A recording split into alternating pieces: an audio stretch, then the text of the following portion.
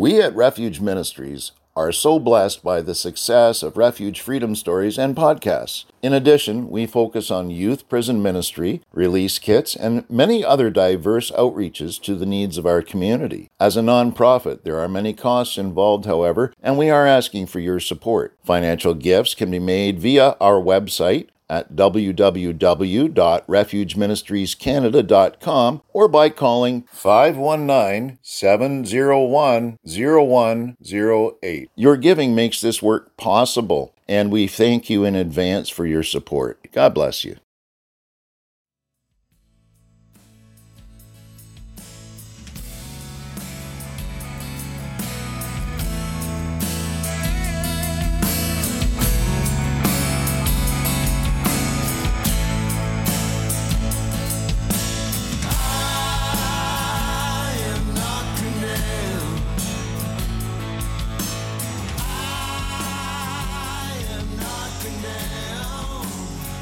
Welcome to Refuge Freedom Stories, brought to you by Refuge Ministries Canada. For the next half hour, your hearts will be filled with hope as you hear real-life stories from individuals that have been changed by the power of God. Enjoy the show. Hi, this is Dave Shear. I'm the host of Refuge Freedom Stories. Today we have a special guest with us, Teen Challenge graduate Mark Carlos. What year did you graduate? I graduated 2014. 2014, eh? Yep. I remember. March 2014. I remember you coming by Street Connection back in the day with some of the Teen Challenge boys and doing some outreach and stuff you were working on then. Yeah, with Wayne. Yeah. Yeah. Your truck out there and a ladder, you're doing, I don't know, painting or something. Yeah, that's when I was redoing the mural on the side of the building. That's right. Yeah. The phoenix rising out of the ashes. Yes. It's a good picture, actually. Mm-hmm. I think we can both relate to that, eh? Absolutely.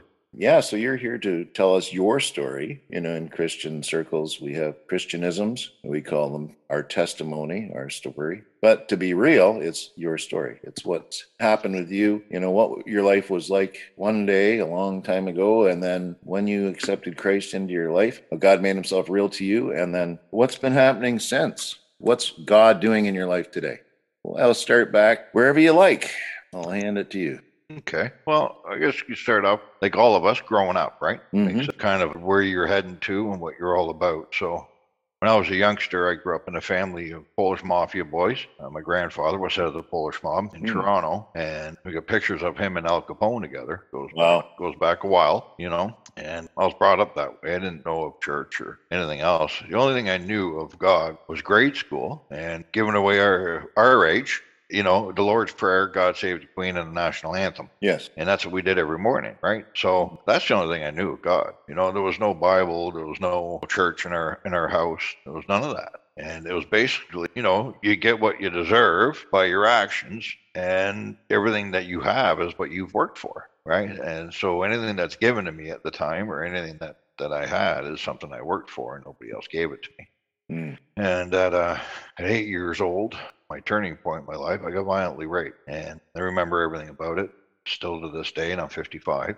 And I don't look back at it as in, you know, oh, well, it was me or anything like that, but I do remember, you know, and for me to say I don't would be a lie, and I'm not going to do that, right? But that was my turning point. After that, I didn't trust anybody, including my own parents. It wasn't my parent that did this to me. It was a neighbor, but either way, they're not here anymore. And then my father thought he'd teach me to be a man because he didn't want that to happen to me again. And I didn't understand it at the time, why he'd throw the gloves at me all the time. And I get it now. You know, that's the only thing he knew. You know, he didn't have God in his life. He didn't have any kind of forgiveness. He just thought, that's the way I have to teach my son so it doesn't happen to him again. Yeah. So he made me into a pretty good fighter. Well, at 13, he gave me such a good beating that I didn't come home again. I was sitting in the Kindle box in the garage trying to get away from him. I was taking a beat so bad. And I remember at that time, I said, if there is a God to take me away.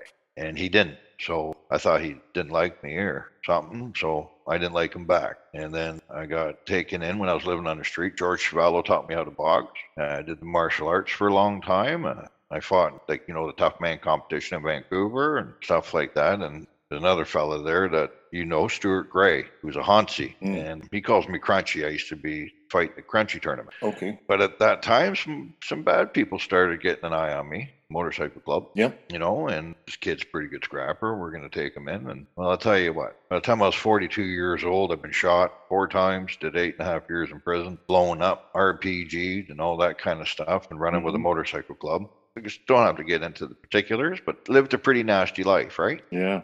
Well, not the best one I chose, you know. At 42, I met a beautiful woman that was brought up United Pentecostal. I didn't know what it meant at the time. Even as a Christian, for as long as I have, I still don't know what it means. Yeah. Right. And she got pregnant and gave birth to a beautiful boy at 44. And on my son's second birthday, I got taken away to the Hooskow for making a bad decision. Yeah. Well, in that time, I was a stuntman for the film industry, and I worked like that, and I broke a lot of bones, and I was given painkillers. So I was prescribed Percocets and then Oxycontin 80s, and wow, like for a good 20-something years, right? To the point where I was on 15 80s a day. Oh my gosh. That's what I was prescribed, 15 80s a day, right? I wasn't a junkie because they were prescribed. Yeah, you know? Yeah, exactly. Yeah. Oh, yeah, you know? And then when I went to jail, I'll tell you what, I got sick. Absolutely horrible, you know? And then I... Pill sick? Oh, yeah. Dope sick, right? Dope sick, right? Yeah. And, you know, in the club, you drink, you do dope, you know, stuff like that. Because you're in a club, you don't really get addicted to it or you get 86ed, right? But you can still do bagfuls, you know, as long as you only do it, you know, on the weekend kind of thing, right? So functioning addict's okay. So it's you know, you have those things. And as a Christian, I know now how to tell how Lucifer is a liar, right? And how we believe that because it's prescribed, we're not drug addicts. Right. But I tell you what, when you're in Don jail and you got no pills, you get awfully sick. Oh, yeah. And when I was in the Don, it was an altercation. Well, I ended up in St. Mike's for 5 days in the trauma unit, and a brain bleed, and my head looked like a football. There was 14 of them, but one of them didn't make it off the range. So now I got a charge on me that's going to keep me in for probably the rest of my life. Yeah. I was in there. That was December 8th that happened. I went back to the Dawn. It was 5 or 6 days or something. They had me at St. Mike's. And then I was in SAG because I was a dangerous offender. Right. And I'm in my cell, and Salvation Army came around. They do a thing called sunshine bags at Christmas time. And they throw in a Bible, you know, because I had to stand against the wall. I couldn't come to the bars when the 3 gents came around, right? And I remember the guard saying, "Don't worry about it, right? Just keep on going, right? That's Lucifer himself in that cell, right? Yeah. So just keep on going, right?" And they said no, and they threw a Bible, and it was called the Answer Book. And the one I was given, I still have. It's in my leathers, but I don't have another one here. I thought I did. And it enveloped on the ground, but I didn't go for that first. I went for the sunshine bag, right? Because it had them soft butter cookie things there. Yeah. The Peak Freens, you know, and then they had, and a Kit Kat. Remember the Kit Kat? And so I went for that first. Yeah. Oh, sure. You're inside, right? Exactly. So I ate that. And then I picked up the Bible, and it was opened up to Psalm 51. Tell you what, I had the Bible in my hand a lot when I was inside, because when you wanted to roll joints, you know, the paper burned pretty good, right? Yeah, it's good rolling. So, and the address book for the filter, right? And so one way or the other, God got his word in me, I guess. Yeah. So I read Psalm 51, and it said, as part of it, says, "I'll praise you when the bones that you have broken mend." I don't know why that stuck in my head. And then I gave myself to the Lord in that jail cell. I didn't know how. Right? Yeah. I didn't know anything about it, but for some reason, the shovel hit me in the face and said, "You're insane. You're doing the same thing over and over again, ending up in jail, expecting a different result." I'm not. Obviously, I thought I was a pretty smart fella, but I'm not. Dumb as a stump, right? And I got a kid now, a little boy. So I asked God to help me out. I don't think it was 2 hours later. The guard sitting there, and he goes, "Well, I heard you in there giving yourself to God stuff." I was like, "Yeah, whatever that means, I don't know, you know." And Garrett goes, "Well, I'm a Christian. I believe in God wholeheartedly. I believe in Jesus Christ. He died for us and then was resurrected, beat death for us." And I was like, "Yeah, I don't know what that means." Okay, you know? Yeah. I go, "I'm just trying this." He goes, "Well," and he goes, "I'm going to tell you something." He goes, "You got to go to a court in front of a judge because it's already come through that you're not getting charged for the M." Wow. Because this videotape, there's not enough evidence. Yeah. They're going to drop it. Right on. But you got to get in front of a judge before it happens, right? And I was just like, "Well, okay. Well, it must be a coincidence." Yeah. Hey, gave myself to the Lord, tried to do it. 2 hours Yeah. later, they were making it so that I might be able to get out and be a father, right? Yes. But it doesn't work that easy. Shortly after, I was put in the general pop again and doing what I was doing, but I stayed reading the book and stayed, this and that. And there was a fellow there that was in the cell, this guy, Matt Boardman. He went to Teen Challenge and Yeah. graduated. I Okay. knew Matt from the street. He saw me reading the Bible. I was like, you want to know what that's about or what? Mm-hmm. I go, sure. And then he said to me, he goes, there's a place called Teen Challenge, eh? I was like, I don't know what you're talking about. So he handed me the phone one time. It was this fella, Isaac, that was the intake coordinator. Mm-hmm. Well, Isaac's brother-in-law was club. So that must have been another coincidence, Yeah. because he was in the same club I was in. Okay. And Isaac got me into Teen Challenge, but I had to get bail, right? Mm-hmm.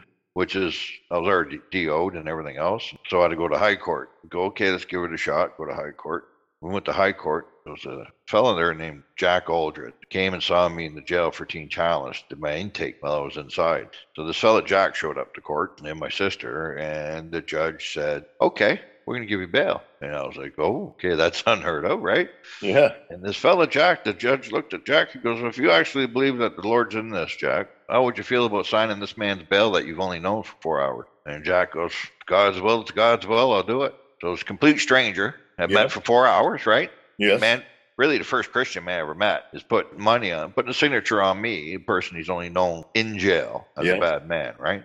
And the kind of people that we are is if a man does that, you follow through the best you can to make sure you stay honorable, right? And God knows that. That's why he did that.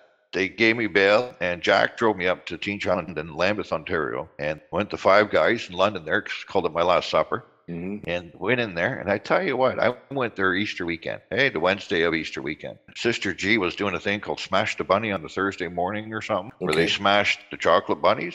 Yeah. Well, I tell you what, I wasn't drinking the Kool-Aid, you know what I mean? I'm sitting in there looking around. I've never been in church in my life. These guys got their hands up in the air doing the window wash as they're praying, Wayne's up there singing. And I love the man, plays a mean guitar, but, his voice isn't always, on tune. Yeah. So to speak, right? And I thought I was stuck in a 60s cult film. Yeah. Never been in a church before. Mm-hmm. And you see this kind of guys are laying on the ground, planked out, guys are speaking in tongues. And then we go to church 6 times that first weekend because of being Easter weekend, right? Went to these plays and everything else. I didn't really have to read the Bible after that weekend. That was pretty good, Yeah. But at Teen Challenge, I wouldn't say I wasn't spiteful, but I questioned everything, right? I'm analytical. So needless to say, and I was told this by Remy, one of the directors there, that I thought it was 8 months detention I got, but he told me it was 10 months. Mm-hmm. So I was on D for 10 months, right? And and my thing wasn't digging ditches. They go, no, Mark likes to dig ditches on his own. It was reading the Bible and studying the Bible. Yep. So that was my punishment. Mm-hmm. And I don't care who you are, you read the Bible 8-10 hours a day, 7 days a week, you get pretty good at it. Yeah. Well, you get saturated in God's word that way. Right? Yeah. And you have a lot of really good teachers there. Mm-hmm. It's just a building, but God set up some amazing teachers in that place. Tell you what. Absolutely, man. So I was blessed with that. Anyway, I graduated and I lived there for 6 months, because the missus didn't want me back. And then 6 months down the road, she said, why don't you come and be a dad? Not a husband, but a dad. So I came back to my house and blessed to raise my son. Wow. I was blessed to come home on my son's 4th birthday. Yes. Right. And that was 2 years I was gone for. Right. And I realized the damage I did because my son was standoffish. Mm-hmm. He's 4 years old and he was standoffish of his father because he didn't know if his dad was going to go outside and not come back for another year. Right. Right. Yeah. Which I don't blame, that's just the way it is. So it took some time for there, it took a lot of faith. It took me to get on my knees a lot to God at night. Go, okay, this is my fault. And how do I make this better? Right. And as we all know, when we come at a Teen Challenge, your graduation day is the day that you take accountability of your actions. Mm-hmm. And that everything that has happened to you in that time is nobody else's fault other than your own. Right. Yeah. And that means for your family, for everything, right? Like you can't come out and go, oh, you don't let me do this. Well, you haven't proved yourself yet, Mm-hmm. So I figured that stuff out. And after that, I guess it's been for 6 months of being here, a little different, right? And then did some stuff for Tyndale and that and the BRE. Tyndale, BRE? Yeah, BRE for your Bachelor of Religious Education. Okay. Yeah. Yeah. and then writing the master's, Mm-hmm. then some psychology and addiction counseling. Beautiful. So Are you that active in that now? Like you were saying that you're involved with the community center? Yeah, we do. Well, remember Followers Mission, downtown Queen and Sherburne? Yes. You know what? I had probably one of the best teachers for outreach. Wayne Flanders there took me out everywhere, taught me a great deal of how to be a man of God.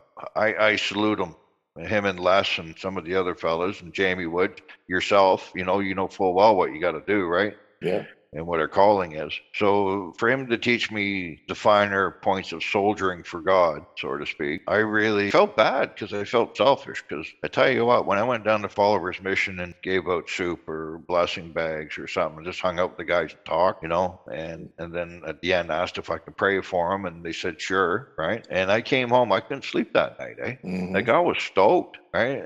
I shouldn't be that. That's rather selfish of me that I'm talking to a guy that's living in the street, that hasn't had a shower or warm bed to sleep in. And I'm coming home and I can't sleep because I'm stoked because I had a chance to sit with the guys, right? Yep. Yes. So I felt a little odd about that, but I came over to the conclusion that's just God blessing me with the Holy Spirit, right? Absolutely. And giving me some joy out of it.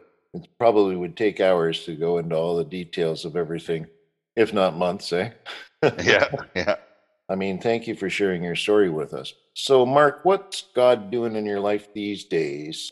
Well, I was blessed. I got ordained by CC, Canadian Christians Ministers Federation, Mm-hmm. and now pastor, and I have the education behind me to book it too. Working with DRIP, which is the Durham Region Isolation Program for Salvation Army, working with homeless COVID patients, homeless mental health in Oshawa, Durham Region. And they asked me to be the pastor there. So God's got me working in some of the, places that we need to have God working in. Mm-hmm. Well, I mean, God's already working there. He just needs some people to step up and do the job, right? Yes, absolutely. So, and as we see, I'm blessed to be able to do this. I mean, the homeless are homeless, right? They got nothing. Yes. And, those are my people. And I've been there and I've been all over the map myself as well. So it's like, that's also the population I work with. And that seems to be where God's heart is. I mean, God's heart's everywhere, but, we're right in the middle of the Holy Spirit. He's, as you said, he's already there. Amen to that. Thank you so much for being with us today, Mark. I appreciate it, Dave. Hopefully we can do a little bit more of this at some point. Well, after this lockdown is done, I'm going to jump on a bike and come out the London way. So right on. You got it. All right. That was Mark Carlos on Refuge Freedom Stories. Thanks again, Mark. Thanks, buddy. God bless. God bless you, brother. Oh, something got a hold on me.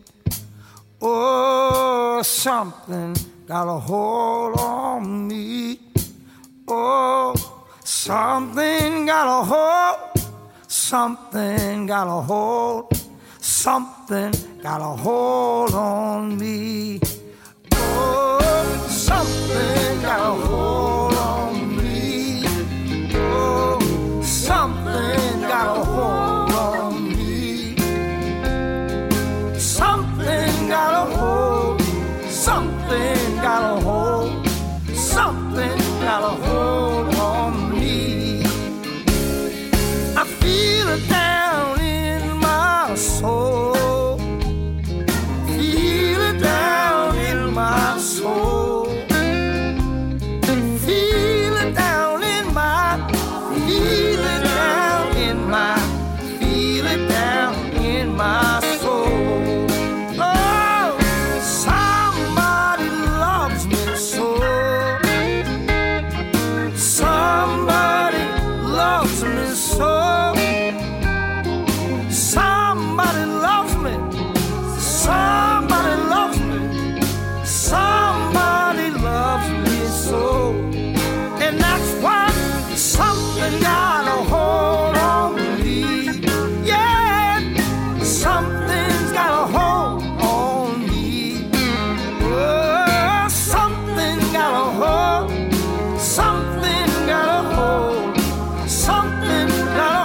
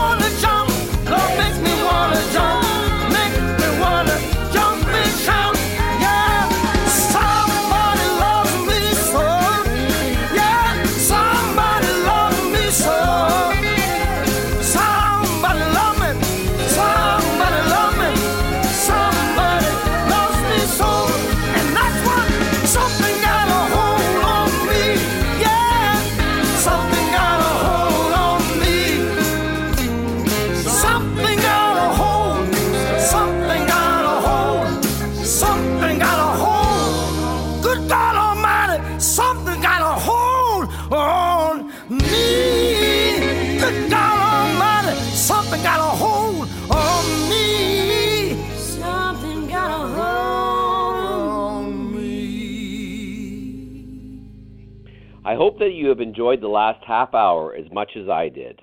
Thank you again to Refuge Ministries Canada for hosting the show. So until next Friday, may God richly bless you with peace, love, and happiness. We at Refuge Ministries are so blessed by the success of Refuge Freedom Stories and podcasts. In addition, we focus on youth prison ministry, release kits, and many other diverse outreaches to the needs of our community. As a nonprofit, there are many costs involved, however, and we are asking for your support. Financial gifts can be made via our website at www.refugeministriescanada.com or by calling 519-701-0108. Your giving makes this work possible, and we thank you in advance for your support. That's 519-701-0108. God bless you.